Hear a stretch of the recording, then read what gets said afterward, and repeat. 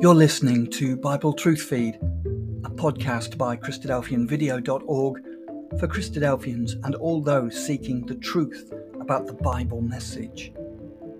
Join us now as we present our latest episode. We've come to consider one of the most momentous events in history. That's saying something, isn't it? And think about all the things that have happened because of it. So tonight we read Acts chapter 2. What he said about the men of Israel culminated in his words when he said about Jesus Christ, he said, him being delivered by the determinate counsel, or as the New King James says, the determined purpose and foreknowledge of God, you have taken by lawless hands, have crucified and put to death. Determined counsel. God had a determined counsel, right? He had said what was going to happen right down through the ages of history. And it was determined. It was going to happen. So, when did God's counsel about the death of Jesus Christ first get spoken? Right. So, we can put a little quote next to the determined counsel of God, right? And one of those verses that we could put there is Genesis chapter 3 and verse 15. Now, do you think that was all of the counsel of God that talked about the death of Jesus? You know, the Bible is the counsel of God, right? So, the counsel of God isn't just what he said in Genesis 3 to the serpent. It's also said in the whole of that part of Scripture, right? Before Jesus came. So do you think Jesus' death might have been talked about in other places in the Old Testament? Well, somebody looking at this question decided that there were 456 times that the coming of Jesus was talked about in God's Word in the Old Testament. Other people come up with different numbers, but I guess it depends on what exactly you count as a separate instance. So let's start at Genesis 3:15. So we can put some notes next to Genesis 3:15 if we would like. Because God said to the serpent, I will put enmity, right? You know what enmity is? It's active hostility and war. So you might have that already from when we looked at that before. And I will put it between you, the serpent, and the woman, and between your seed and her seed. So the seed of the serpent are people who teach a lie. What was the lie of the serpent? Can we remember that? Any thoughts? Thou shalt not die. Right. God had said, if you ate of the tree, thou shalt die. And the serpent said a lie, taught a lie. But the seed of the woman are people who speak the truth, who believe the truth. Why is that a characteristic of people who are the seed of the woman?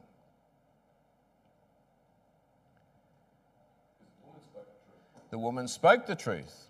So even though she gave in to what the serpent said, she spoke the truth and said, God has said we will surely die. But then there's the words that describe the death of Jesus Christ. Jesus Christ is the singular seed of the woman who spoke the truth like no other man, right? He never sinned. And what God said was that he, so this is the singular seed, not all people who speak the truth. This is Jesus Christ he shall bruise your head. Right? That's a mortal blow. If you're a serpent and someone's stomped on your head, you're dead. But you shall bruise his heel. And that's a temporary blow to the seed of the woman. And so what this is speaking about is the fact that Jesus was going to be temporarily killed by people who believed a lie, the seed of the serpent. But it's temporary because God would raise him from the dead. Okay, so I want you to come now to John chapter 19. This is one record of the death of Jesus Christ.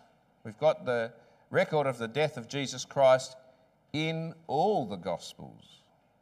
But we're going to look at a few verses in John 19. This will give you something that you can colour in. So when you come to John chapter 19, you find John is reminding us that Jesus was delivered by the determined counsel and foreknowledge of God to wicked men.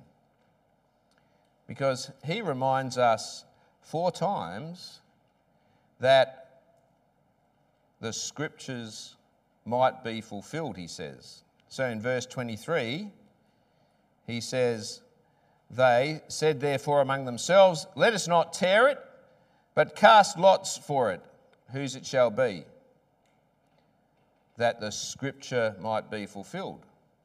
So we can colour that in. And what was the scripture? The scripture said, they divided my garments among them, and for my clothing they cast lots. Right? So first time it says that the scripture might be fulfilled, verse 23. Then in verse 28, it says, after this, Jesus, knowing that all things were now accomplished, that the scripture might be fulfilled, he said, I thirst. And then in verse 36, he reminds us, these things were done that the scripture might be fulfilled, not one of his bones shall be broken. And again in verse 37. And again, another scripture says, another scripture was being fulfilled. They shall look on him whom they pierced. So for the rest of the night, we're going to look at the 456 times that the Old Testament talks about the life and death of Jesus Christ. Okay? We'll probably finish about, 3 o'clock in the morning. Is that okay? All up for that? We'll do a Eutychus B, right? No, we're just going to look at some, right? And it's a good thing to do, is to highlight them when we find them, and to make sure that we've got them noted in our Bibles. So have you coloured in those 4 things in John chapter 19? All okay, verse 23, verse 28, verse 36, and verse 37.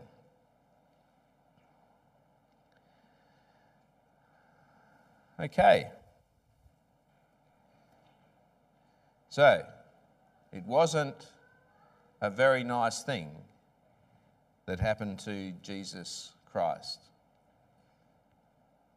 God had said, even before he was born, how terrible the things that would happen to Jesus would be.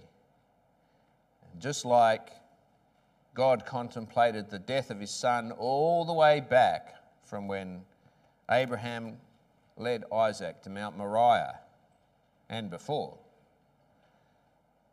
So God would have thought about all these terrible things that men would do to his son. So what we can do is we can make a connection between the places in the Old Testament that talk about this and in the New Testament, and we can put the references to the life and death of our Lord from the New Testament alongside of those Old Testament quotes, and then we can come to the New Testament. So we'll need to be going backwards and forwards a little bit. So the first one here is Isaiah 50 verse 6.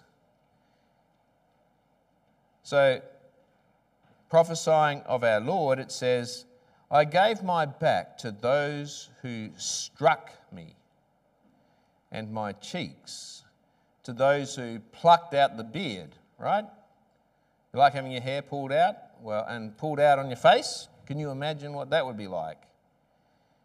I did not hide my face from shame and spitting.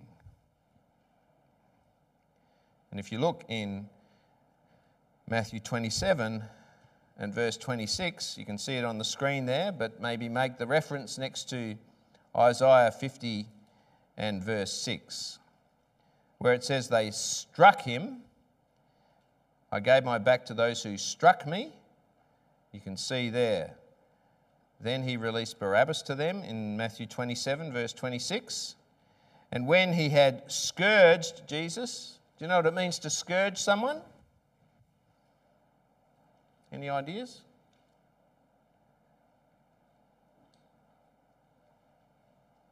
Busy noting it down, are you? What's it mean to scourge someone? To whip them? Yeah? Just to whip them? What usually happened when they were whipped? What sort of whips did they use, typically? They used whips made of leather. And what did they put on the end of those whips? Bits of bone and stuff. So if you were scourged on your back, what happens? Your skin is cut, your flesh is pulled away. It's just terrible and painful. So they delivered him to be crucified. And then the soldiers of the governor took Jesus into the praetorium and gathered him, the whole of the garrison around him. And they stripped him and put a scarlet robe on him. That's pretty shameful, isn't it? Shame. It's a shame-inducing situation to be forced to be stripped publicly, and this scarlet robe, which was a derogatory thing that they were doing to him. They twisted a crown of thorns. They put it on his head. You know, if we get one thorn out in the garden, you know, we're going inside to pull it out. But this was a crown of thorns pushed down onto his head, and a reed in his right hand, and they mocked him. They bowed the knee before him and mocked him, saying, Hail, King of the Jews. And then they spat on him, right? That's exactly what Isaiah said in chapter 50 and verse 6. So next to that you can write Matthew 27 verse 30. They spat on him, took the reed, and struck him on the head. Again, striking him on the head. And you can also find those things in John 19 and verse 1. And there's a couple of other references that you could put in Matthew 27. So if you come to Matthew 27 and verse 26 to 30, you can write next to that Isaiah 50 verse 6. Okay? So when you're ready, turn up Matthew 27 verse 26 to 30. And put Isaiah 50 verse 6 next to that. But then there's other Old Testament references that also belong there. Like Psalm 22 verse 17, when it says they crucified him. How many words is that? 3. That's easy to say, isn't it? They crucified him. What do you think that might have been like? Because what they did is they stretch somebody out on a post, a tree trunk, and put their hands above their head typically, and put nails, not the sort of nails you get at Bunnings today that are nice and straight and round. They made nails back then by hitting them with a hammer on an anvil. So they're sharp and square or triangular, sharp edges on them.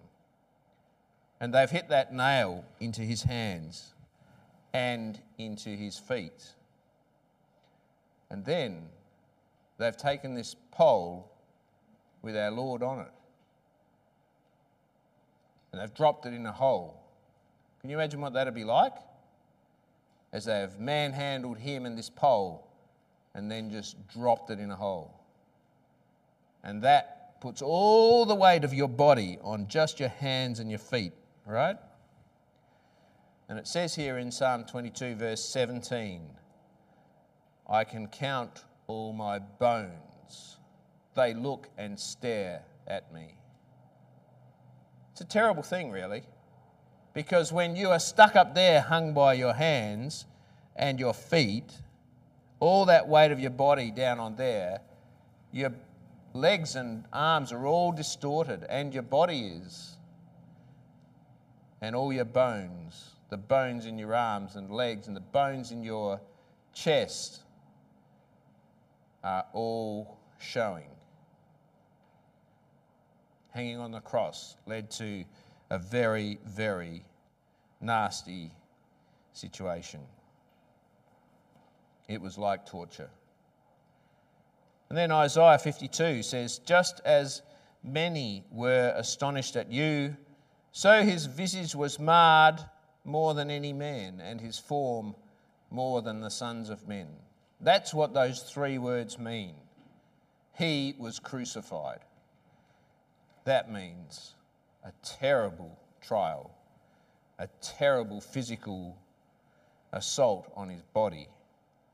So much so that his visage, his face and his body would have been marred, like distorted and not normal. Would have shown the pain he was in and the great distress.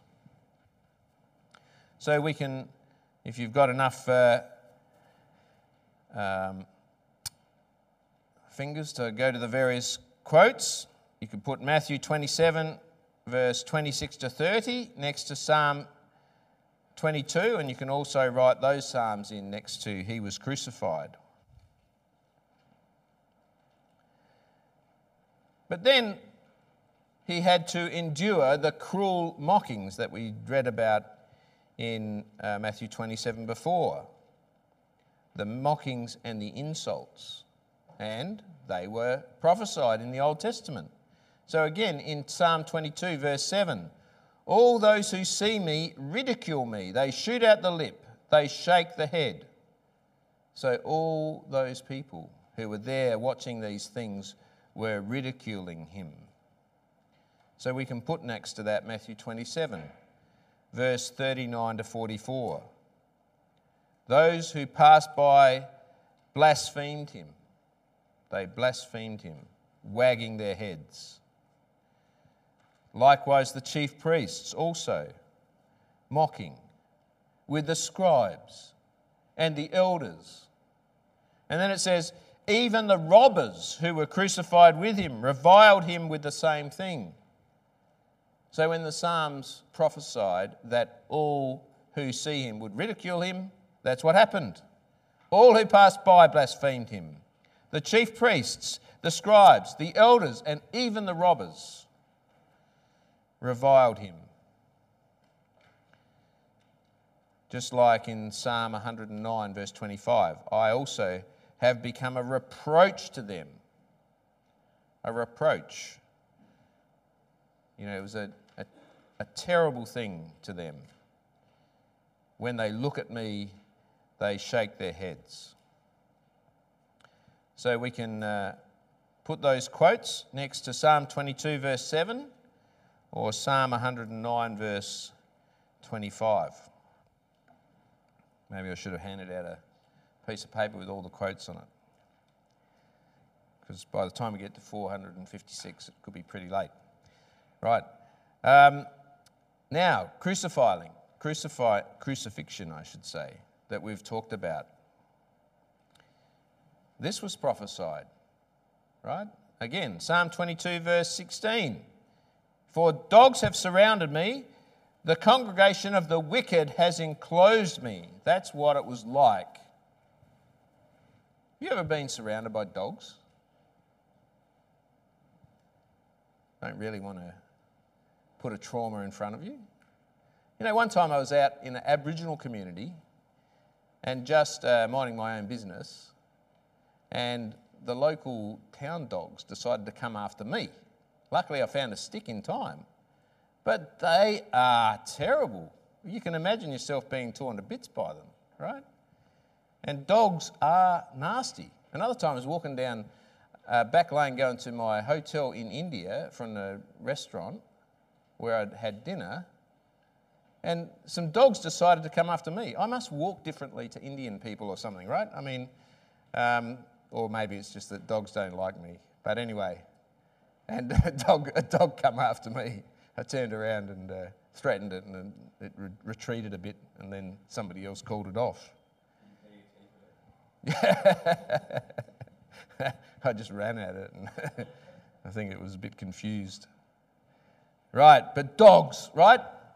These aren't people. These are like animals. They're like wild animals.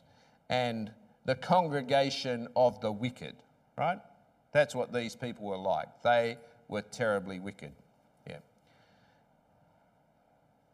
Good to see that the Deans have managed to get through the long trip down the hill today. There's been an accident at the top of Glen Osmond Road, so they've no doubt had to come the long way. So Luke 24.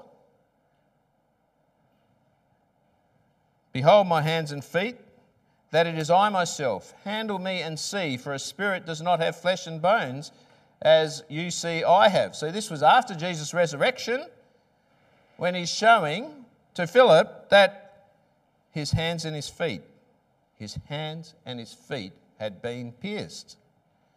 And when he had said thus, he showed them his hands and his feet.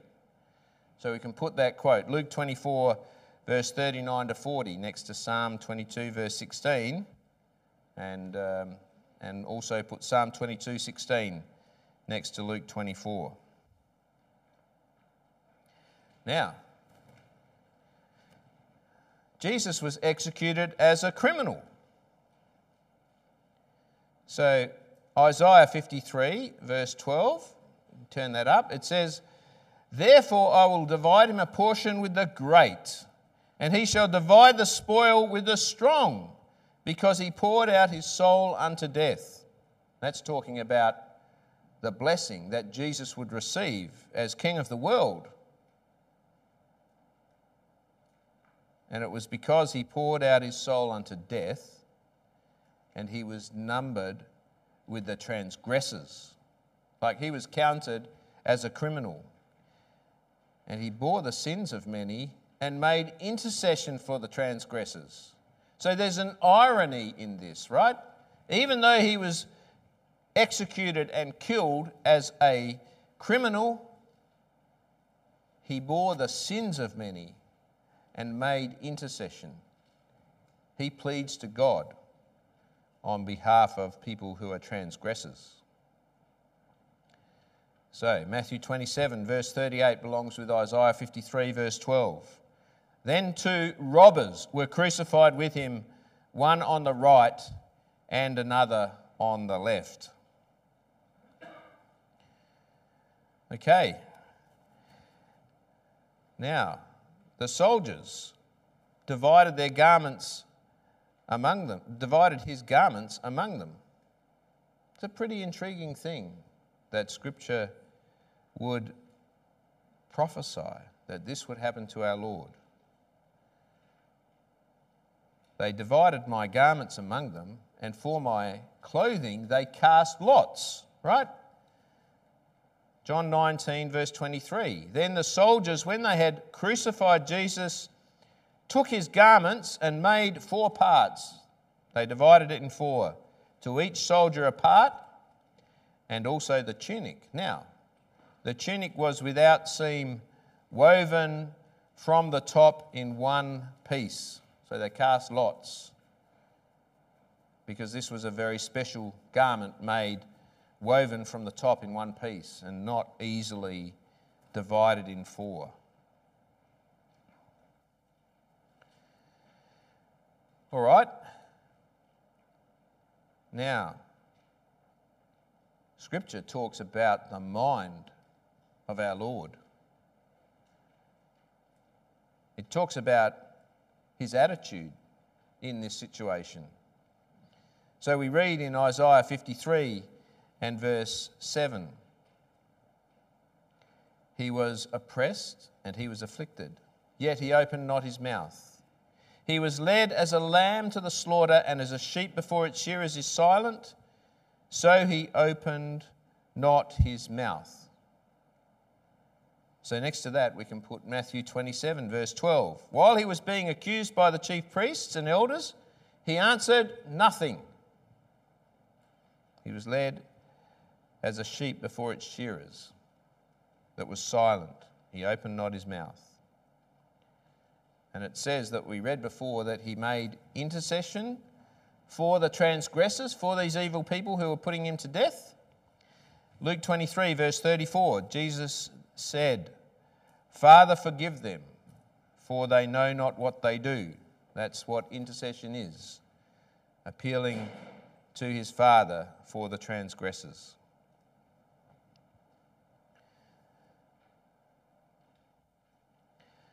Well, then there's the question of when Jesus was crucified.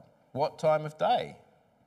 Well, Amos chapter 8 and verse 7 to 10.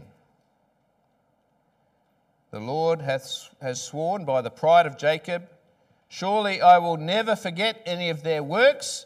Shall the land not tremble for this? That's a prophecy about God's attitude towards Israel, who had killed his son. God would not forget their works, and the land of Israel would tremble for it. That's a picture of the sort of things that would come to happen on Israel in AD 70, for instance. But then it goes on in verse 9, and it come to pass in that day, says the Lord God, that I will make the sun go down at noon, and I will darken the earth in broad daylight.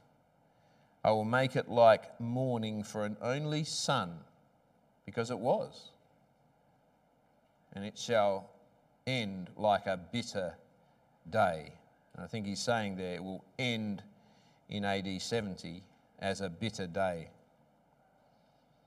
And what we find in Matthew 27 that we could put next to that quote is that from the 6th hour until the 9th hour, there was darkness over all the land.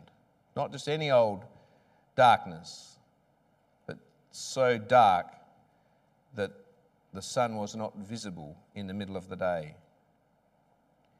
And about the 9th hour, Jesus cried out with a loud voice, and that brought that to an end.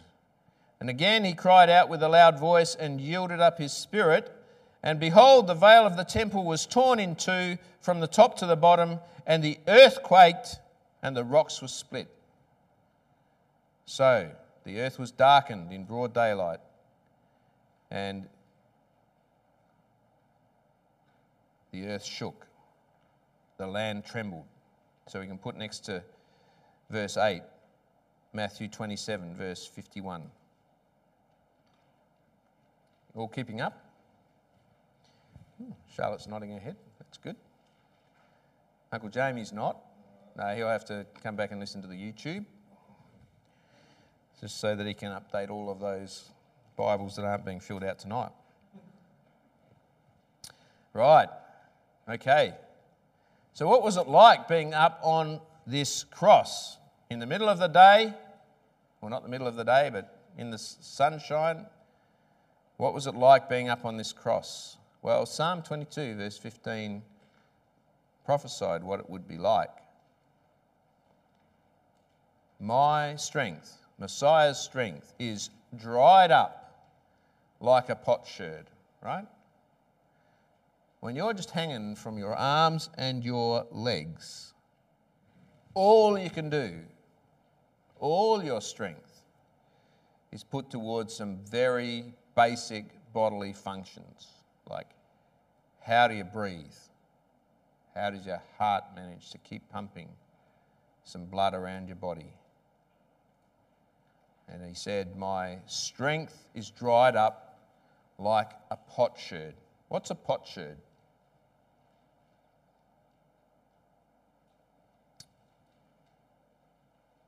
Anyone? What's a pot? Earthenware pot, right? And a potsherd is when it's broken. It's that, little small bit of a pot, right? Okay? So he's so dry, it's like the dried up, fired piece of a earthenware pot, like a clay pot. And my tongue clings to my jaw, right? His body can't even keep the blood pumping around enough to allow the bodily functions that make saliva and stuff happen. And he's out there in the sun with no escape. And you have brought me to the dust of death. That was what it felt like. In John chapter 19 and verse 28, after this, knowing that all things were now accomplished, that the scripture might be fulfilled, said, I thirst. So Jesus really was thirsting. His tongue was cleaving to his jaws. It was like he was dust and dried up like a shriveled wreck, like a dried up potsherd, useful for nothing. And he was in terrible pain. Dehydrated like we've spoken about, but also in Psalm 69, verse 21, they gave me gall for my food. So he was thirsty. What did they do? They gave him vinegar to drink, right? Really not interested in helping him at all. So in Matthew 27, verse 48, immediately when he said, I thirst, one of them ran and took a sponge and filled it with sour wine and put it on a reed and offered it to him to drink. Wasn't really going to help him at all with his thirst. Here's another interesting detail. The sort of detail that only God, whose determined counsel had delivered him into the hands of these wicked men. Only God could know what was going to happen. In Psalm 34, verse 10, it says, he guards all his bones and not one of them is broken. And that wasn't natural because the Romans wanted to make sure that there were none of these people dying and hanging on, dead bodies hanging on these posts, because the Jewish festival was coming up. And so they were quite determined. They had quite some urgency to make sure that these people were dead or died quickly, so they would normally break their bones. But when they came to Jesus, it says in John 19, verse 33, they saw that he was already dead, and they did not break his legs, right? So they normally break the people's legs there so that they would die quicker, right? Because of the trauma that goes with that. Verse 20. John 19, verse 20. Oh, Psalm 34, verse 20. Yeah, Charlotte had worked out that was wrong, hadn't you? Right. That quote goes next to Psalm 34, verse 20. All right. Now, to confirm that Jesus was dead, they pierced his side with a spear, it says in John 19, verse 34, that we just read. And immediately blood and water came out. Yet in Zechariah 12, verse 10, it says, I will pour on the house of David and on the inhabitants of Jerusalem the spirit of grace and supplication, and they will look on me whom they pierced. Yes, they will mourn for him as one mourns for his only son, and grieve for him as one grieves for a firstborn. You know, this is Jesus Christ, the Messiah, the Saviour of the nation of Israel, and they pierced him, and yet they will mourn for him in that day predicted in Zechariah 12, verse 10. Now, Jesus was buried in the tomb of a rich man. So, Isaiah 53, verse 9, they made his grave with the wicked, but with the rich at his death, because he had done no violence, nor was any deceit in his mouth. And it's an interesting coincidence that, or not coincidence, of course, because God was in control, but it's an interesting detail that we read of in Matthew 27. Now, when the evening had come, there came a rich man. That's what the record says. A rich man from Arimathea named Joseph, who himself had become a disciple of Jesus.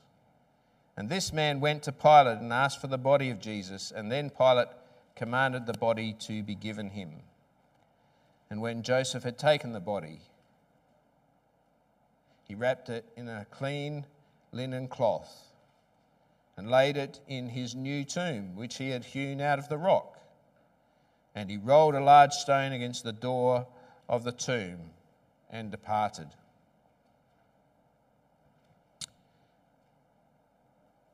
The grave of a rich man, the tomb of a rich man, a man who had become Jesus' disciple, a man who did the very delicate thing of taking his body and wrapping it and putting it with dignity in a tomb. And next week we're going to look at the resurrection of Jesus Christ. But tonight what we've seen is the death of Jesus Christ, and that Jesus in his ministry and all the way right up to his death fulfilled all that the law and the prophets had said. Everything, all those, whether it's 300 or 456 references about the life of Jesus Christ in the Old Testament, they were all fulfilled before he died and even after he died. A temporary blow to the heel had been rendered. A temporary blow to the heel of our Lord had been rendered, but the destruction of the power of sin had been accomplished. And when Peter stood up, he said, God had raised him up, having loosed the pains of death, because it was not possible that he should be held by it. But we need to remember these words from Isaiah 53, verse 5 and 6. All those terrible things we looked at, those three words, he was crucified, were for us. He was wounded for our transgressions. He was wounded because we are sinful humans. He was bruised for our iniquities. The chastisement, that means the whipping and the scourging and punishment for our peace, was upon him. And by his stripes we are healed. So by these terrible things that happened to him, we can be saved from sin and death. All we like sheep have gone astray. We have turned everyone to his own way. That describes us, doesn't it? Because we've gone astray, we've sinned, we do the wrong thing. We do our own thing instead of God's. But the Lord has laid on him the iniquity of us all.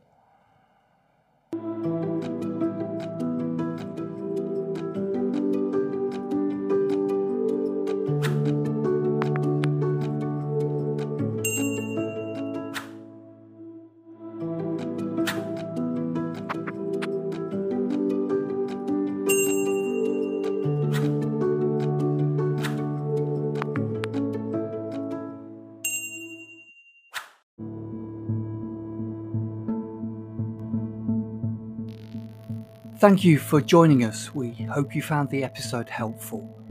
Don't forget, most of these episodes are also available as videos on our video channel, cdvideo.org. So head over and take a look.